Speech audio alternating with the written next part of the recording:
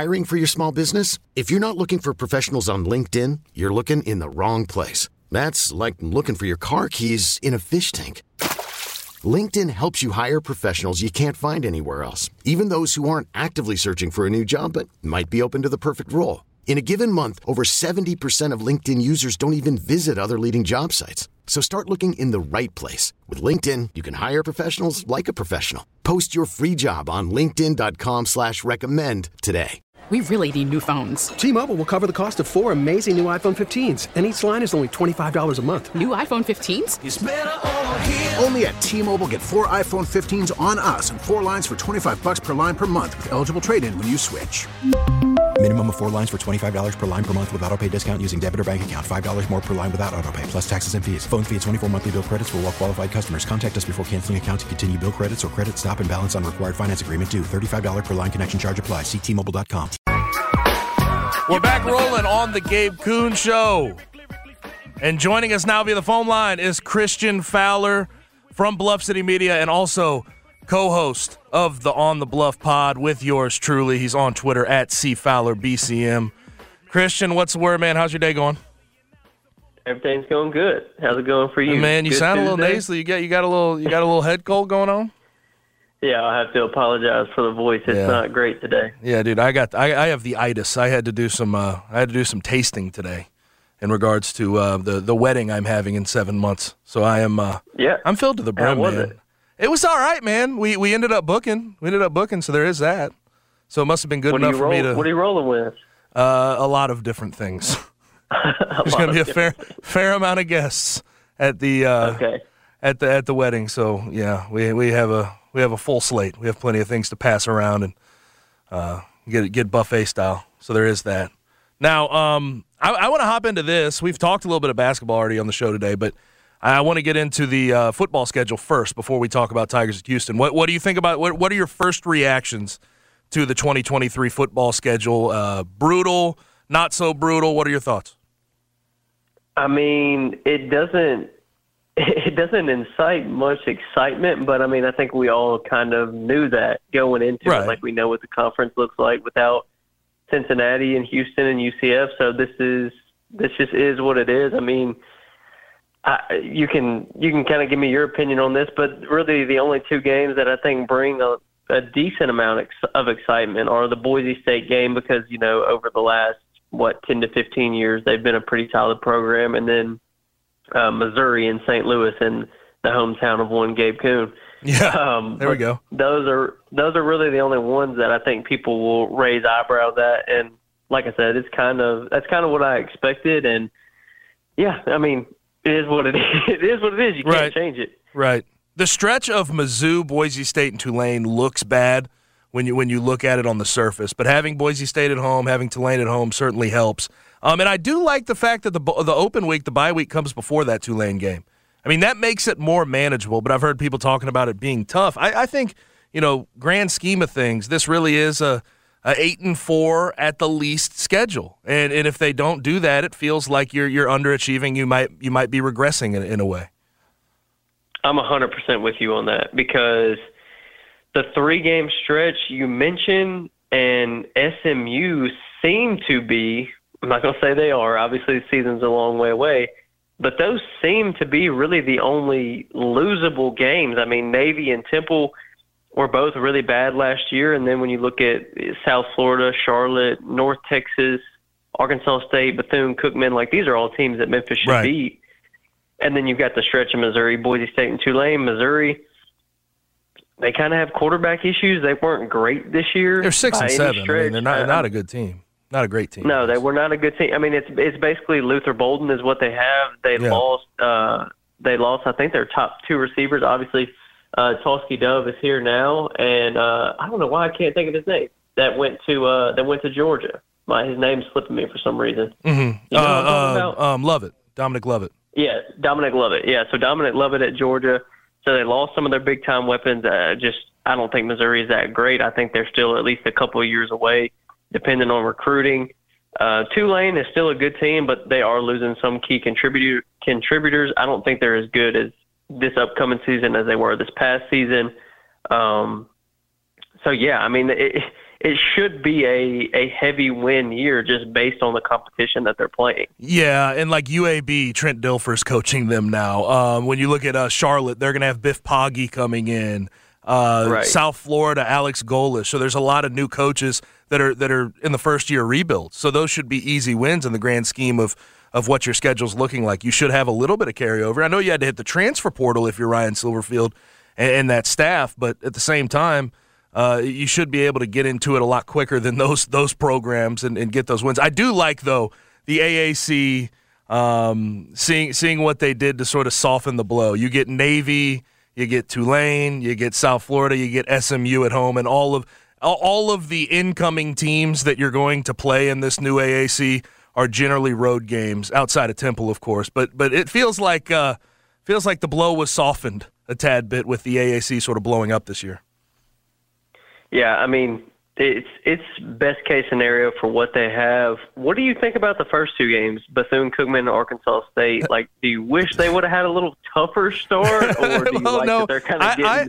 Do you like that they're getting these games out of the way? I'm a firm believer. I like the thought of a tune-up game in a lot of ways, and Bethune-Cookman had the issue with Ed Reed and all the nastiness around that program, them not having the upkeep at that university in general. So I feel like having that game to sort of get the butterflies out and move on. Going to Arkansas State, I mean, I'm not saying that the Tigers will lose that game by any stretch of the imagination. That could be trickier, though, than it looks like on the schedule. Because last time, if we remember, they went up there to Jonesboro and had their issues. They got up real big early and then gave up a whole lot of passing yards to James Blackman and then let Arkansas State sort of sneak back in. With those first two games, I'm fine with them. I do like the early season Navy game, getting your first American Conference game out of the way relatively early. So first two games, I didn't really think that much of. Yeah, I mean, the Bethune-Cookman game would have been a whole lot more exciting if Ed Reed was on the sideline. It would. Storyline. It would have. There. Yeah, but you saw his IG Live. You saw his Instagram Live, though, right? Oh, I did. Sort of going after the higher ups there. Yeah, as he should have. Yeah, no, I get it. Hopefully it causes some change. They had, weeks and weeks of protests there, so hopefully something changes there. Now, talking with Christian Fowler from Bluff City Media. Now on to Tigers basketball, 20-7 now. Lost to Houston over the weekend, 72-64. DeAndre Williams records his 1,000th career point with the Tigers.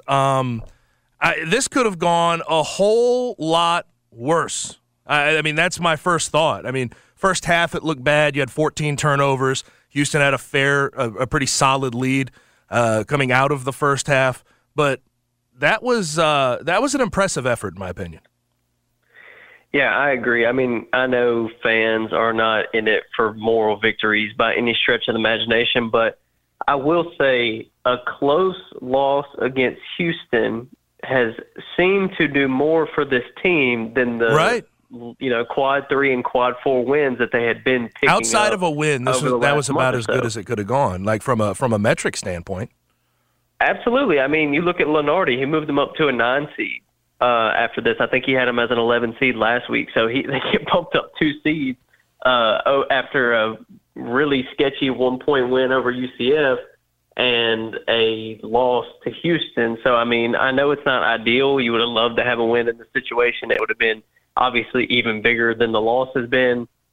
I'm sure they would have shot up even more in the net in the KenPom rankings. But, I mean, for what the scenario was, no Kendrick Davis, Alex Lomax, and Malcolm Dandridge coming back, obviously after not playing for a while and being rusty, and to be extremely competitive, especially in the second half. I mean, DeAndre Williams got it to 5 points with, I think, 3 minutes left, and then Jonathan Lawson has the opportunity to bring it to a 3-point game and kind of misses a transition layup, and Houston was kind of able to take advantage of that. So, I mean, they really brought the game down to the wire without the best player in the conference, and national media has kind of started to pick back up on this Memphis team.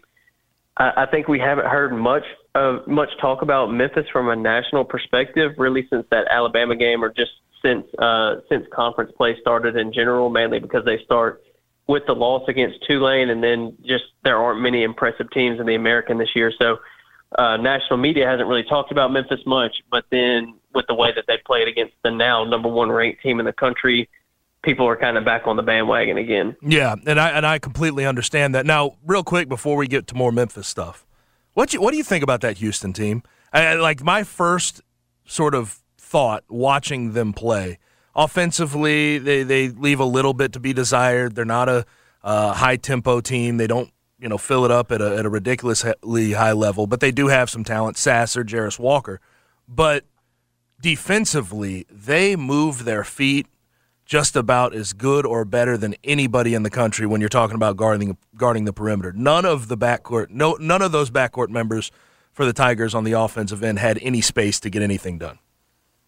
Yeah, I think Kelvin Sampson's one of the best coaches in the country, just right. Hands down. I don't think he gets talked about enough nationally. I mean, you're talking about a Houston team that's pretty much been in the top of the rankings over the past, 2 or 3 years that they've been top 10, top 5, with not extremely high level, like 5-star talent.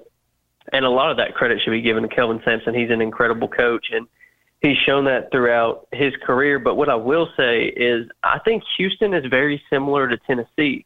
What we've seen from Tennessee under Rick Barnes is they're a really mediocre offensive team, but an incredible defensive team, and it kind of keeps them in a lot of games. But they do also tend to slip up in some games against the SEC. The SEC is has been a better conference than the American, and I think that's why you see Tennessee pile up more losses than Houston. So I think Houston's a very good team, but I do think they're flawed at the same time, especially offensively. They can go on droughts because Marcus Sasser is really their only true creator. You mentioned Jarris Walker. You've got Jamal Shead, Juwan Roberts. So they have talent, Trayvon Mark as well. So they have talent, but Marcus Sasser is really their only creator. Obviously, as the point guard, he's kind of the leader of the team.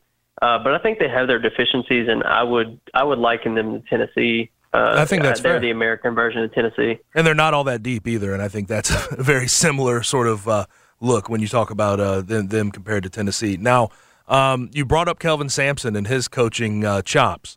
What do you think about Penny Hardaway and the game plan? He said he needed to junk it up. He junked it up. Now, offensively, still a lot to be desired. You knew it was going to be ugly without Kendrick Davis, but I said earlier in the show that I think that Penny gets it. I think he's starting to understand the situations, the matchups that he's putting himself into. He understood the limitations that his team had going into that game on the road against the number one team in the country. Do you think, we've talked about it, this year a lot, but it really feels like Penny is starting to get it fully as a college coach. Yeah, it seems like he's starting to come into his own as a college coach, and that's encouraging. I know there are still things this year that have been discouraging, and I think a lot of that is just the lack of talent, the lack of overall talent. Obviously, they have the top-end talent between Kendrick Davis and DeAndre Williams, but just the depth and the overall team I don't think is as talented as teams that he's had in the past, but this is still one of the better teams he had because of the coaching job that he's doing, and obviously some of the assistants deserve credit as well, bringing in a guy like Frank Hayes. We've talked about that move a lot and how big we think it is, and I think we're starting to see the fruit of it more now. We saw some of that matchup zone and some of that press and a lot of that stuff that I think Frank Hayes helped bring to the table in that Houston game. So I'm with you. I think, I've said it multiple times, I think this is the best coaching job that Penny's done in his career.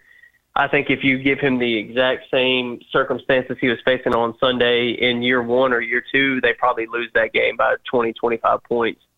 Mm-hmm. But he's adjusted so much and adapted so much to the college game that now he is able to, even with limitations on a roster, compete with some of the best teams in the country, and he's done that this season. Against Houston, against Alabama, they've been competitive in all those games, and I think coaching's a big reason why, because it's not like they have 4 or 5 stars on this team or a ton of guys that are going to go play at the next level. Now, let's go to the flip side of that.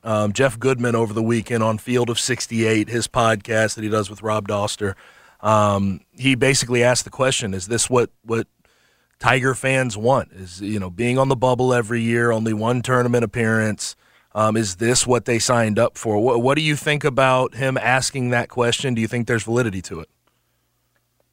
I mean, I think it's a recycled narrative at this point. I think it's something that a lot of national media and some fans and stuff have continued to pour on. It's just like, this is just the definition of mediocrity and stuff like that. And I get the frustration to a point. Like, Memphis has had some of that upper echelon talent, and they've had multiple top 2, top 3 recruiting classes and haven't been able to put it together. And I think it was a timing thing, man. I think they got those classes at the wrong time. I don't think they were ready. Yeah. I don't necessarily think Penny was ready at that time to have a top level team. So I mean, I kind of get it to an extent, but at the same time, I do think it's a recycled narrative, and I think you have to be ever evolving in your assessment of players and coaches in the sports world, because it changes every single year. And I think it looks like at least Penny is kind of reaching that next level of coaching, and we'll see as time goes on. I mean, time will tell throughout the rest of this season and next season how validated that opinion is. But to me, it seems like he's starting to hit like a comfort level, and he's starting to really figure it out. So we'll continue to see down the stretch, but I don't think this is the same Penny Hardaway coach team that we've seen before. I think this is the best coaching job he's done, and that has to be a positive, and I don't think that's a narrative that's been talked about enough. Talking with Christian Fowler of Bluff City Media on the Bluff Pod with yours truly. Now, my one question coming out of that Houston game, and obviously we want to know about Kendrick Davis, how healthy he is. Will he play for the rest of the season? I'm talking next game when they take on Wichita State on Thursday. That's what you want to know going forward. But what do you think Penny's going to do with Alex Lomax's minutes? He got 29. He was 0 for 7 from the field. He outpaced Keontae Kennedy, who has been basically the third best scorer on this team, best three-point shooter on this team. So Keontae only had 23. Alex Lomax had 29. Do you think that Penny's going to fall into the trap of playing Alex Lomax for extended minutes? So I'm going to preface this with I'm in no way, shape, or form an Alex Lomax hater. I think he's done a lot of great things in his career at Memphis, but I think he has to have a specific role to be effective, and him playing 30 minutes and being the primary ball handler obviously isn't it. And we know if Kendrick Davis plays that's not going to be the case anyway. So I think with him, struggling offensively on Sunday, playing nearly 30 minutes, I think we have to hope that that's the exception to the rule and not the norm. I think he needs, 15 to 20 minutes a game on the high end. Right. I think he needs to play spot minutes, and those be defensive minutes with guys that can score also on the floor, where he doesn't have to be relied on as a scorer. Because I think his presence defensively is definitely a big plus for this team. But he can't play 30 minutes and score 0 points and be 0 of 7. And I know some of that can probably be attributed to the rust of not playing for a while and coming off of the groin injury, and that's a lot of minutes to play coming off of a groin injury. But still, I think he has to be mixed in to a certain extent. I don't think he should be outpacing Keontae in minutes by any means, or Elijah McCadden. I think those guys have solidified themselves as the third and fourth most important player on this team, and I think it should stay that way. So I think there has to be a defined role for Alex that isn't playing 20-plus minutes a game. All right, last thing for Christian Fowler, guest from Bluff City Media. Holler at me. Last three games outside of Houston, I should say, before that March 5th home game. Wichita State, Cincy, SMU. If they go 3-0 in those games, do you think they are a tournament-bound team? I think they're in. Right. I think it's pretty straightforward at this point. Like I mentioned, they're a 9 seed right now. I've seen some people have them as a 10 seed, so right there in the last 4 buys. And those 3 games, I believe they'll be projected, according to Basketball Power Index, at least they're projected to win all 3 of those games. Wichita State on the road, Cincinnati at home, and SMU on the road. We obviously know SMU's a pretty winnable game, and they've already beaten the other 2 teams. If they win, I say they're in pretty comfortably, because I think the narrative that's been created now because of Houston helps them out, especially if they win those games, and then either play Houston competitively again or beat them at home. Obviously, I think if they go 4-0 the rest of the way, it's a no-brainer. I think everyone would agree with that. But even if they go 3-1 over the next 4 and play competitively against Houston again, I can't see the committee leaving them out. For sure. Well, brother, appreciate it. You have a good rest of your day, man. Yes, sir. Yes, sir. That's Christian Fowler at CFowlerBCM on Twitter from Bluff City Media and does the On the Bluff podcast. T-Mobile has invested billions to light up America's largest 5G network, from big cities to small towns, including right here in yours. And great coverage is just the beginning. Right now, families and small businesses can save up to 20% versus AT&T and Verizon when they switch. Visit your local T-Mobile store today.